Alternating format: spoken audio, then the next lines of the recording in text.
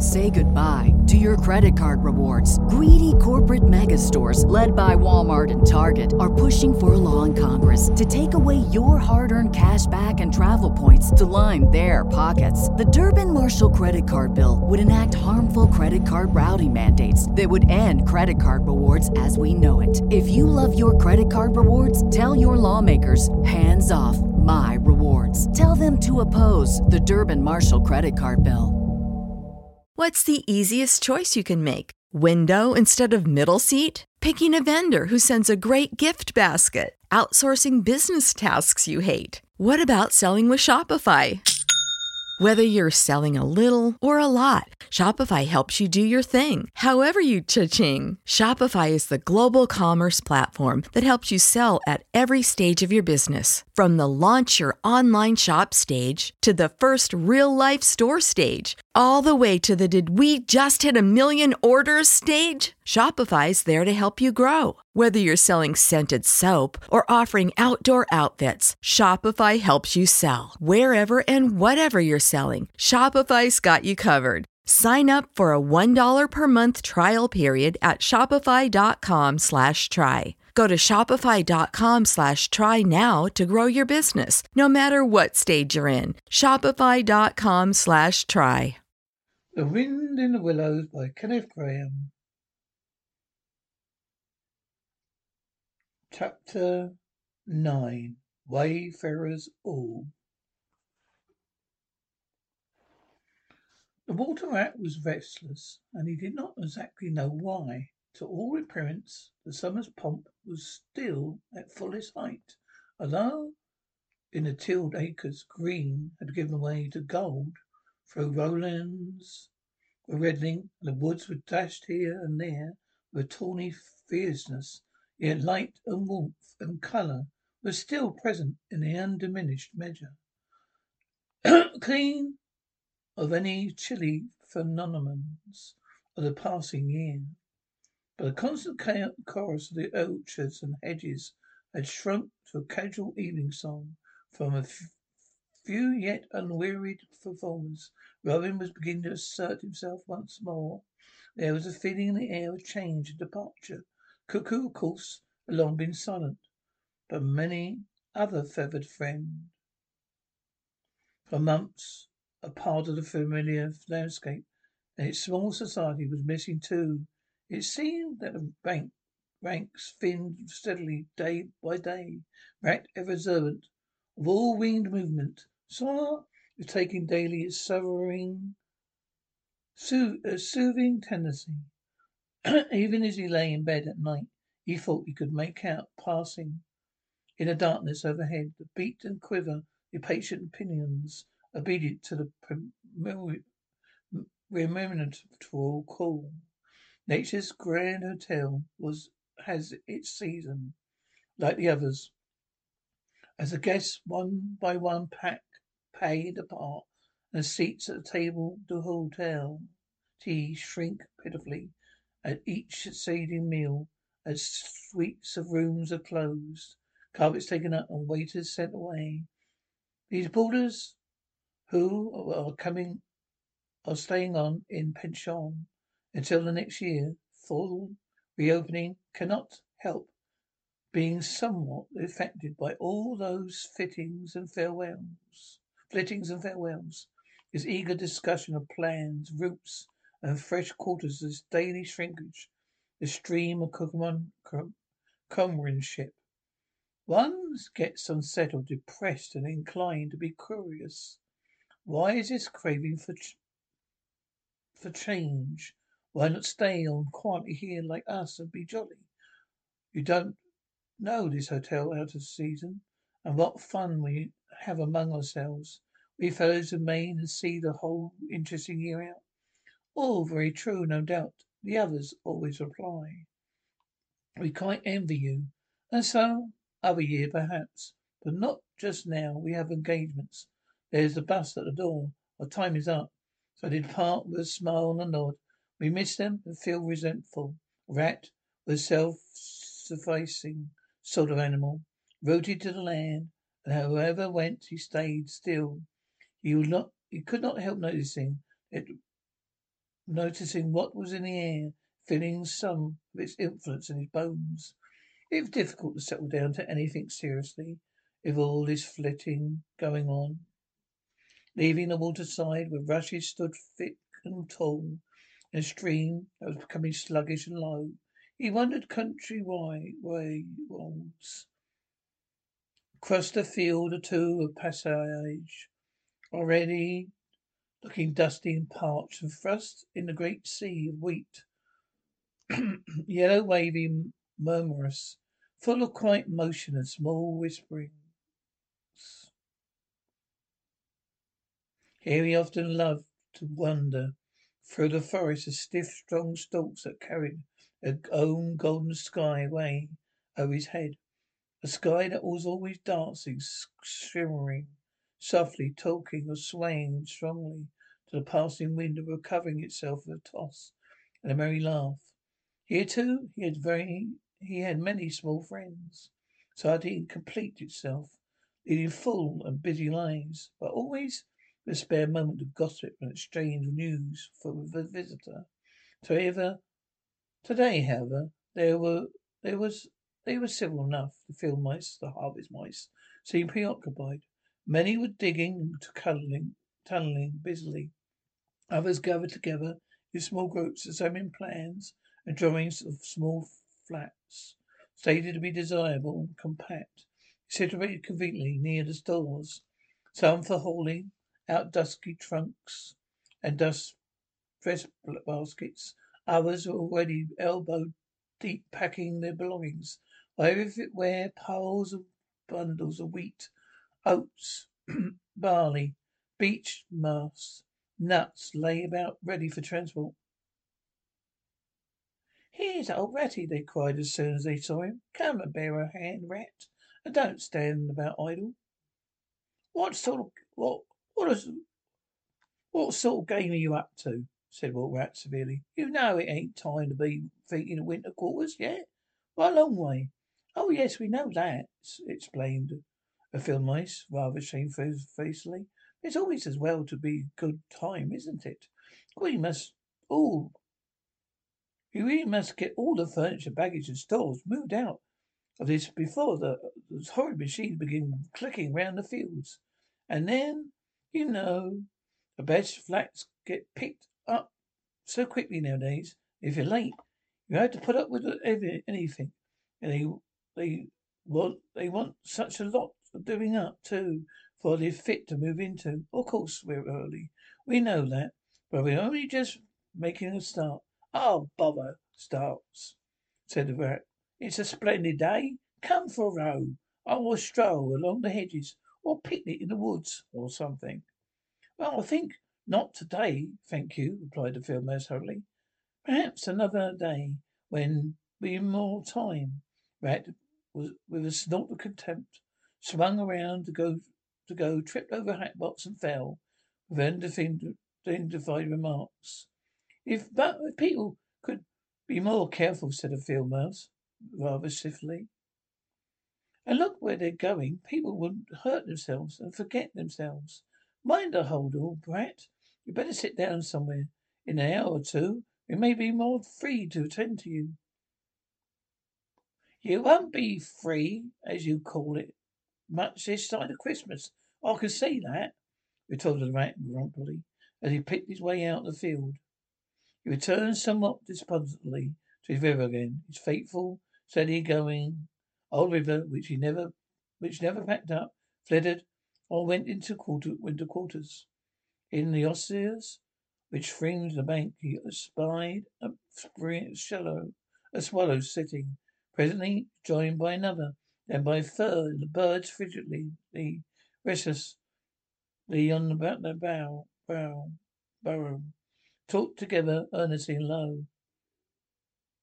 What, already? Said the rat, strolling up to them. What's the hurry? I call it simply ridiculous.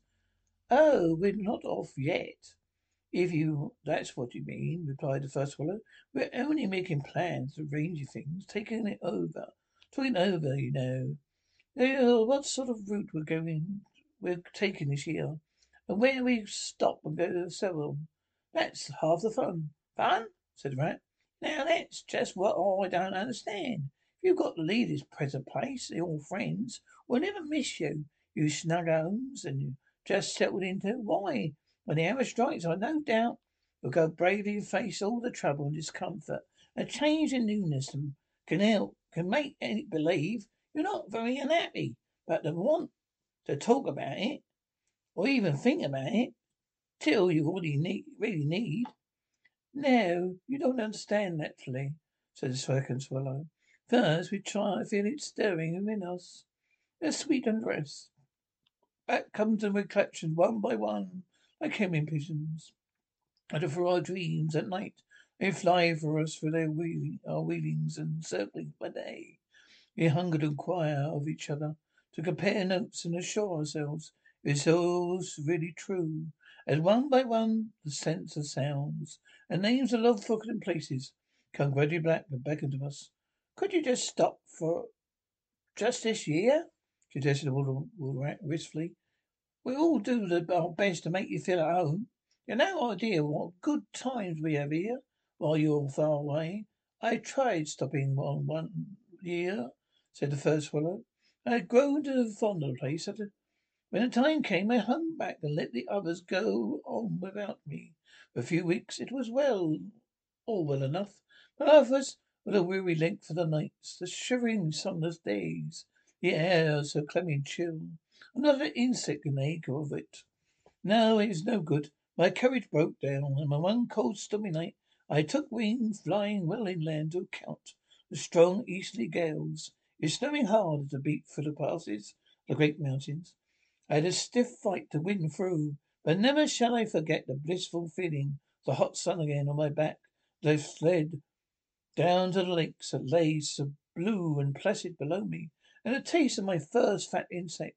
Past was like a fair dream. Future was all happy holidays as I moved southwards, week by week, lazily, lingering as long as I dared, but always heeding the call.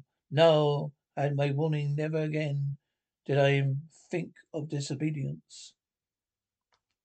Oh, yes, and the colder south, the south, twittered the others too, dreamily. It sings its hues, its radiant air. Do you remember? Forgetting the rat. He slid into passionate remembrance. While he listened, fascinated, his heart burned within him. In himself, too, he knew it was vibrating at last, that chord hitherto dormant, unexpected, mere chatter, those southern bound birds, their pale and second-hand reports, their power to awaken this wild new sensation, thrilling through and through with it. What would one moment of real work in him, one passionate touch, the real southern sun, one waft of the fertic odour. With closed eyes he dared to dream a moment in full abandonment. When he looked again, the river seemed steely and chill, the green fields grey and lightless. Then his loyal heart seemed to cry out on his weaker side for its treachery. Why do you always come back then at all? He demanded of the swallows jealously. What do you find to attract you in this poor, drab little country? And do you think, said the first swallow, that the other call is not for us too? In due season, the call of lush meadow grass, red orchards, warm, insect-haunted ponds, a browsing kettle of haymaking, all farm buildings clustered round a house, perfect eaves. Do you suppose, said the second one, that you are living the only living thing that craves of a longing to hear the cuckoo's note again? In due time, said the third, we shall be homesick once more for quiet water lilies playing on the surface of an English stream. But today, all it seems pale and thin, and very far away. Just now our blood dances to another music. They all fell twittering among themselves. Once more, this time, the intoxicating babble was of violent seas, tawny sands, and lizard-haunted walls. Restlessly, the rat wandered off. Once more, climbed the slope, and rose gently from the north bank to the river, and lay looking out towards the great ring of downs that barred his vision further southwards. His simple horizon hitherto, his mountains and the moon, his limit, behind which lay nothing he cared to see or to know. Today, to him, gazing south with a newborn need stirring his heart, clear sky over their long, low outline seemed to pulsate with promise. Today, the unseen was everything. The unknown, the only real fact of life. On this side of the hills was now the real blank. On the other lay the crowded and coloured panorama that his inner eyes was seeing so clearly. What seas lay beyond, green, leaping and crested. What sun-bathed coasts, long with the white villas littered against the olive woods, while quiet harbours thronged with gallant shipping bound for purple islands, water and spice, islands set low in languorous waters. He rose, descended the river woods once more, then changed his mind and sought the side of Busty Lane. There, lying half buried in a thick, cool underhedge, tangle bordered it. He could muse on the metal road and all the wondrous world that led to, on all the wayfarers too, and might have trodden it, for fortune and adventures had gone to seek or found I'm seeking. Out there, beyond. Footsteps fell on his ear. A figure of one that walked somewhat wearily came to his view, and he saw that it was a rat, a very dusty one. A wayfarer, as he reached him, saluted with a gesture of courtesy, and had something foreign about it. Hesitated a moment, and with a pleasant smile turned from the track, sat down by his side in the cool herberge. He seemed tired. A rat let him rest unquestioned, understanding something of what was in his thoughts, knowing too the value of all animals, attached at times to mere silent companionship, and the weary muscles slacken, and mind marks time. The wayfarer was lean and keen-featured, and somewhat bowed at the shoulders. His paws were thin and long, his eyes more wrinkled. Corners he wore small gold earrings in his neatly set, well-shaped ears. His knitted jersey was of faded blue, his breeches patched and stained with base blue foundation. His small belongings that he carried tied up in a blue cotton handkerchief. When he had rested a little while, the stranger snuffed the air and looked about him. That was Clover, the warm whiff on the breeze. He remarked, those are cows here, cropping the grass behind us and blowing softly between mouthfuls. It's the sound of decent reapers. Yonder rises a blue line of cottage smoke amongst a woodful land. The river runs somewhere close by, but I hear the call of Mervyn. See you are fresh water, mariner. Everything seems asleep, and yet going on all the time. It's a goodly life. You lead, friend? No doubt the best in the world. If only you were strong enough to lead it. Yes, it is a life. The only life to live, responded the water rat, dreaming about his usual wholehearted conviction. I do not say exactly that, replied the stranger cautiously. But no doubt it's the best. I tried it. I know, because I just tried it.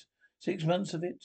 And know it's the best. Here I am, footsore and hungry, tramping away from it, tramping southward, following the old call back to the old life. Life is mine, and which will not let me go. Is this then yet another then? Mused the rat. Where have you come from? He asked. He hardly dared to ask where he was only bound for. He seemed to know the answer only too well. Nice little farm, replied the wayfarer briefly.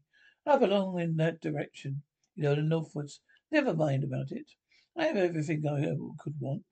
Everything I had any right to expect of life. And more, here I am. Glad to be here. All the same, though glad to be here. So many miles further on the road. So many hours nearer to my heart's desire. Shining eyes held fast to the horizon. He seemed to be listening for some sound. He's waiting for the inland acreage, vocal as it was with a cheerful music, partridge and farmyard. You're not one of us, said the wool rat. Nor yet a farmer.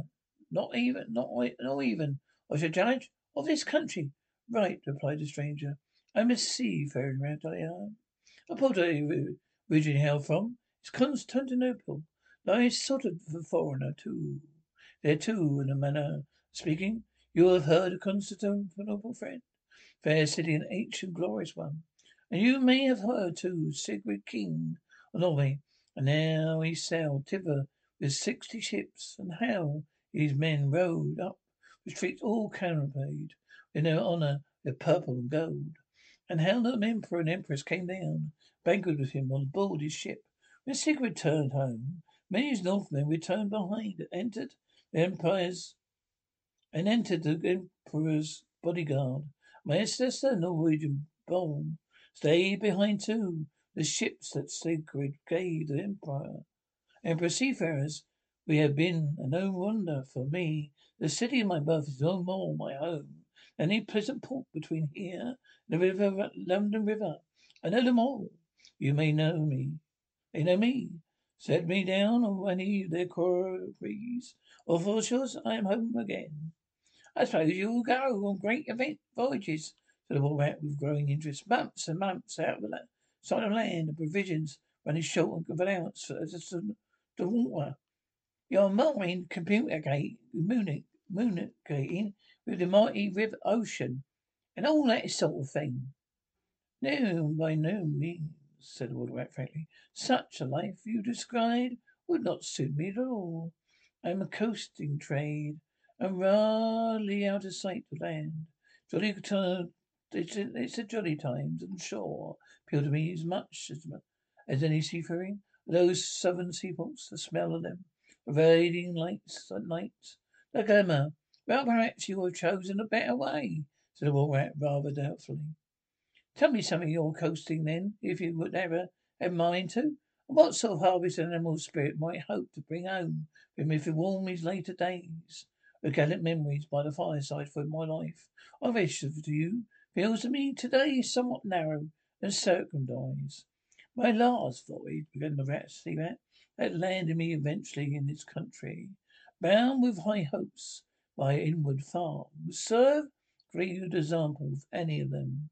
Indeed, as a peppertone of my higher coloured life. Family troubles as usual began it. The domestic storm cone was hoisted, and I shipped myself on board a small trading vessel bound for Constantinople by classic seas, whose every wave throbbed with a deathless memory. The Grecian islands and Levant. There were golden days and balmy nights in and out of harbour all the time. Our friends everywhere, sleeping in some cool temple of ruined Sistine during the heat of the day, feasting and song after sundown, under great stars that set in violet sky.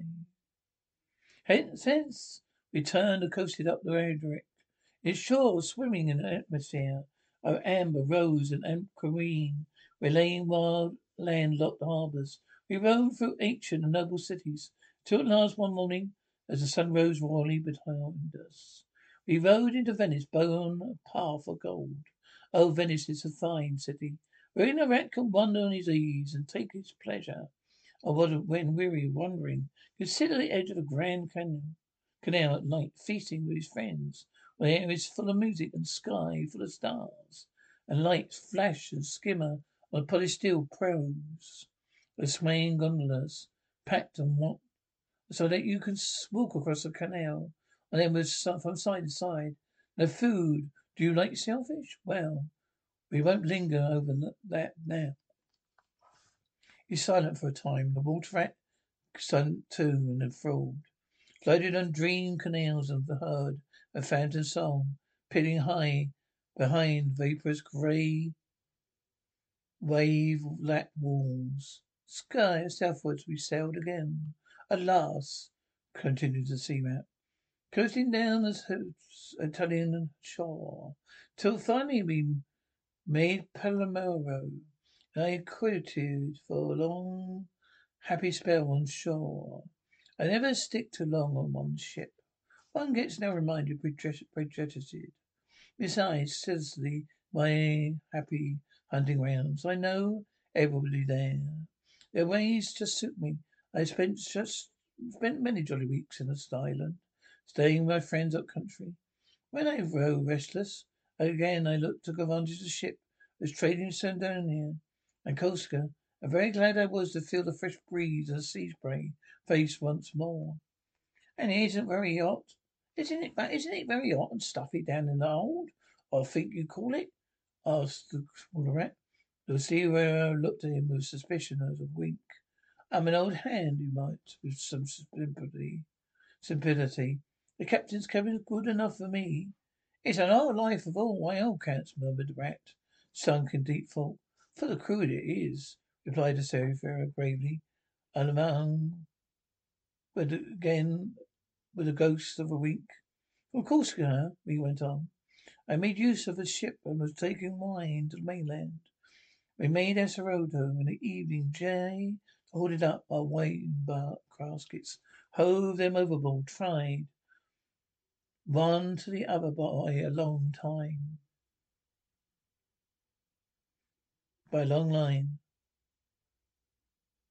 Overboard tied one another by a long line. Then the crew took to the boats, and rowed shorewards, singing as they went and drawing of them the long bobbing procession of caskets, like a mile of porpoises. On sands they had horses waiting. They dragged the caskets up the steep street, the little town with a fine rush and clatter and scramble. The last casket was in, we went refreshed and rested, and as that late in the night, drinking with my friends the next morning. I took to the great olive woods for the spell and the rest. But now I have done with islands for the time. Ports and shipping were plentiful. So I led a lady life among the peasants, lying and watching them work, or stretched high on the hillside. Blue Mediterranean flow far below me.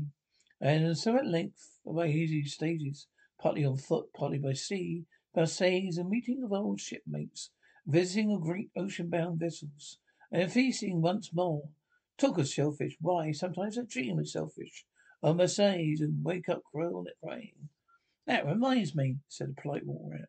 You happened to mention that you were hungry. I ought to have spoken earlier. Of course, will you stop and take your midday meal with me? My hole is close by. It's some time past noon. You are very welcome to whatever there is. Now I call that kind and brotherly of you, said the rat. Said the sea rat. I am indeed hungry when I sat down, and ever since I've inadvertently happened to mention shellfish, my pangs have been extreme. But couldn't you fetch it along out here? I'm none too fond of going under hatches, unless it's obliged to. And then while we eat, I shall tell you all concerning my voyages and pleasant life I lead. At least it's very pleasant to me. By your attention, I judge it commands itself to you. Whereas we go indoors, it's 100 to 1 that I shall presently fall asleep. That is indeed an excellent suggestion, said the water rat, and carried off to home.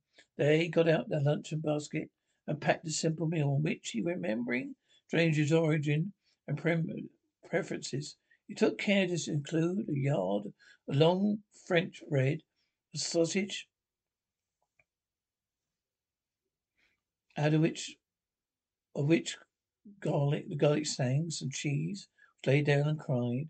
A long-necked, straw-covered flask with inlaid bottled sunshine shed and gathered on far southern slopes. Thus lady returned with full speed and blushed for pleasure. The old seaman's commendations of his taste and judgment. Together they unpacked the basket, laid out the contents of the grass by the roadside. So as soon the hunger was somewhat assuaged, continued the history of his latest voyage, collecting his simple hearer from port to port of Spain, landing him at Moslem, a Ferrero, Bonex, introducing him to the pleasant harbours of Cornwall, Devon, so up the channel to that final corside, where landing, after winds long contrary, So storm-driven and weather-beaten, he had caught the first magic hints, heraldings of other spring. Fired by these, sped on the long tramp inland, hungry for the experiment life and some quiet farmstead, very far from the weary beatings of any sea. Bellbound and quivering with excitement, Woodrat followed the venture league by league of the stormy maze, and crowded road steeds, across the bars and racy, tied up winding rivers. They hid their busy little towns. Round a sudden turn, left him with a great regretful sigh, planted his full, dull, inland farm, of which he desired to hear nothing. By the time the meal was over, the seafarer, refreshed and strengthened, his voice more vibrant, his eye lit with a brightness that seemed caught with some faraway sea beacon, filled his glass with the red and glowing vintage of the south, leaned towards the water rat, compelled his gaze and filled him, body and soul, while he talked. Those eyes were of changing foam streaked, green grey of leaping northern seas. In the glass shone a hot ruby, and seemed the very heart of the south beat of him who had courage to respond to its pulsation. Twin lights of swaying, the shifting grey and steadfast red, mastered the water rat and held him bound, fascinated and powerless. A quiet world outside their rage receded far away and ceased to be. The wonderful talk, flowed on as it was, or was it speech entirely, or did it pass at times into song? Chanting of the sailors weighing and dripping anchor, sonorous hum of the shrouds, the tearing north and easter, ballad of the fisherman hauling his nets at sundown. Against the apricot sky, calls of guitar and mandolin, from gondola to chicane. Did it change in the cry of the wind? Plaintive at first, angrily shrill, freshened, rising up to the tearing whistle, sinking to musical trickle of the air from leached the bellowing sail. All these sounds the spellbound listener seemed to hear, with them the hungry complaint of the gulls and the sea mews, the soft thunder of the breaking wave, the cry pressed him single. Back in the beach again it passed, with beating heart he was following the ventures of a dozen seaports, the fights, escapes, the rallies, the chamberships, the gallant undertakings. All these such islands for treasure fished in the still lagoons, and dozed day long in warm white sand, of deep sea fishings. He heard tell mighty silver gravings of mile-long nets, of sudden perils, fires and breakers, moonless night, the tall bows of a great liner, making shape overhead through the fog, of the merry homecoming, the headland. Rounded the however lights opened out. The groups seemed dimly on the quay, the cheery howlers splashed the holster, the trudge up the steep little sweet street towards the comforting glow, red curtained windows. Last his waking dream seemed to him that the venturer, risen to his feet, was still speaking, still holding him fast with his sea grey eyes. And now, he said softly saying, I take to the road again, holding on to westwards for many a long and dusty day, till at last I reach the little grey sea town I know so well, clings along one steep side of the harbour. Oh, deep tollways, you know, down flights of stone steps overhung by great pink troughs of Velian, and ending in a patch of sparkling blue water. Two little boats that lie tethered to rings and stratogens. Old sea wall, gaily painted at those. I clambered in and out of my own childhood, the salmon leap of flood tide. Schools of mackerel flash and play past quarry sides and foreshores. By the windows of great vessels glide night and day, my moorings are forth to the open sea. And sooner or later the ships of all seafaring nations arrive, and there, destined now, the ship of my choice will let go its anchor. I shall take my time.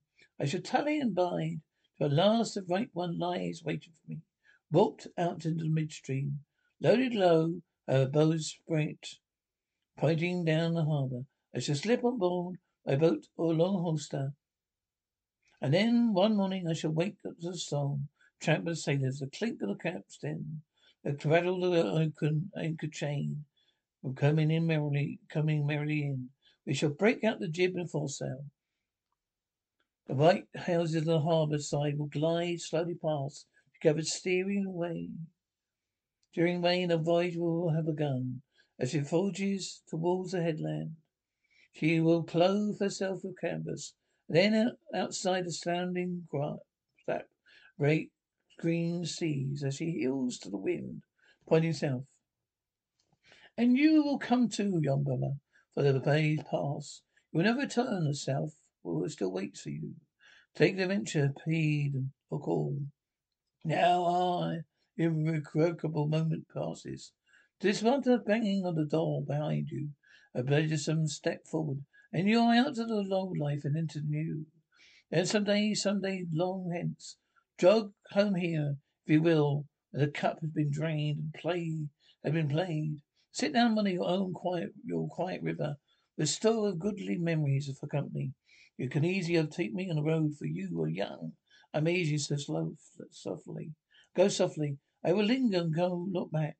At last I will surely see you, coming eagerly, light-hearted, with all the south in your face.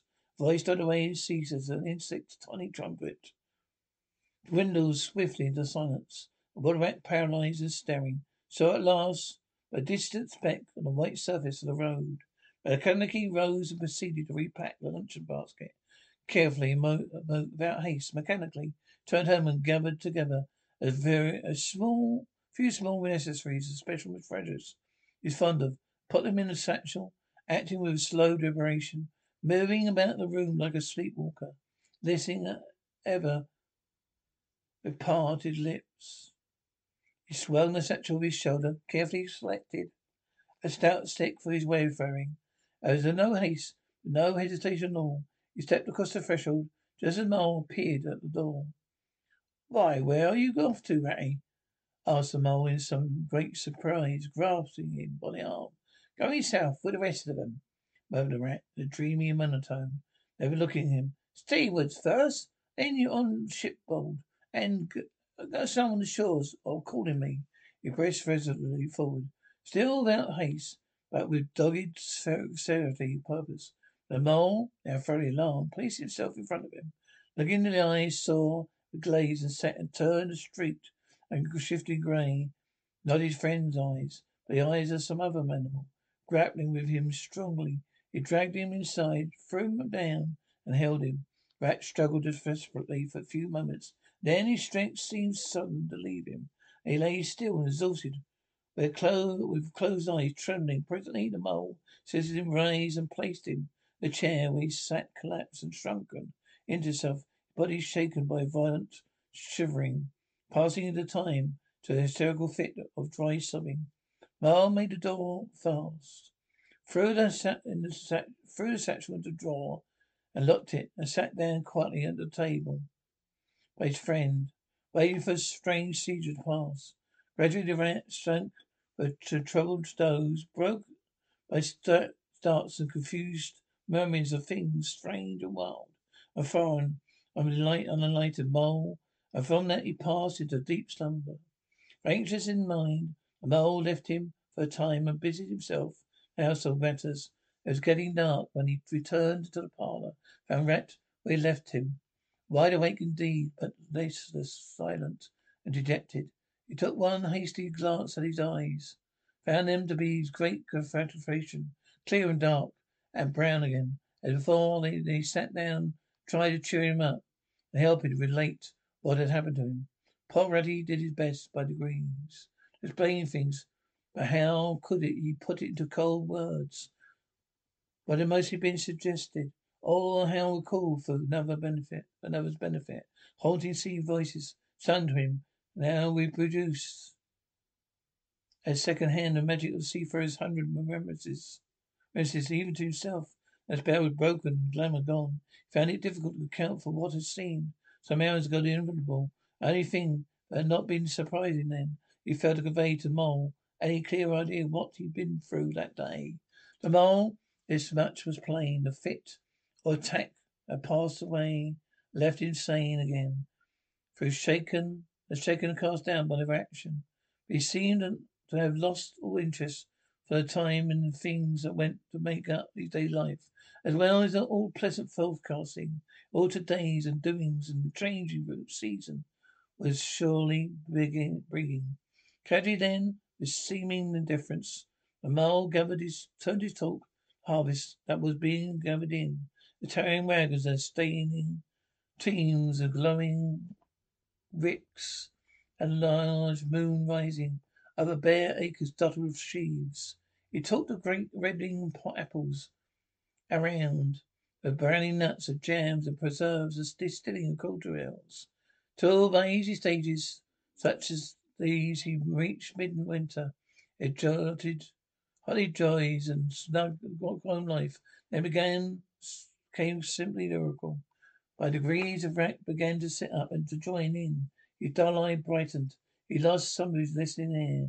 Presently, the tactful Mole slipped away and returned with a pencil, a few sheets of paper, which he placed on the table at his friend's elbow. It's quite a long time since you did any poetry, he remarked. You might have to try it this evening. You might have to try it this evening instead of, brooding over things so much. I hear that you feel a lot better when you got something jotted down. It's only just the rhymes. The rat pushed the paper away from him wearily, but the discreet Mole took occasion to leave the room.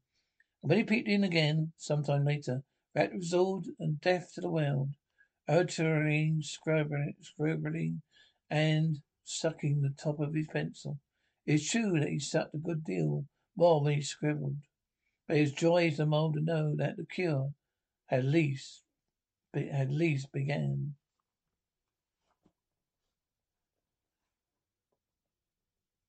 Say goodbye to your credit card rewards. Greedy corporate mega stores, led by Walmart and Target, are pushing for a law in Congress to take away your hard-earned cash back and travel points to line their pockets. The Durbin-Marshall credit card bill would enact harmful credit card routing mandates that would end credit card rewards as we know it. If you love your credit card rewards, tell your lawmakers, hands off my rewards. Tell them to oppose the Durbin-Marshall credit card bill.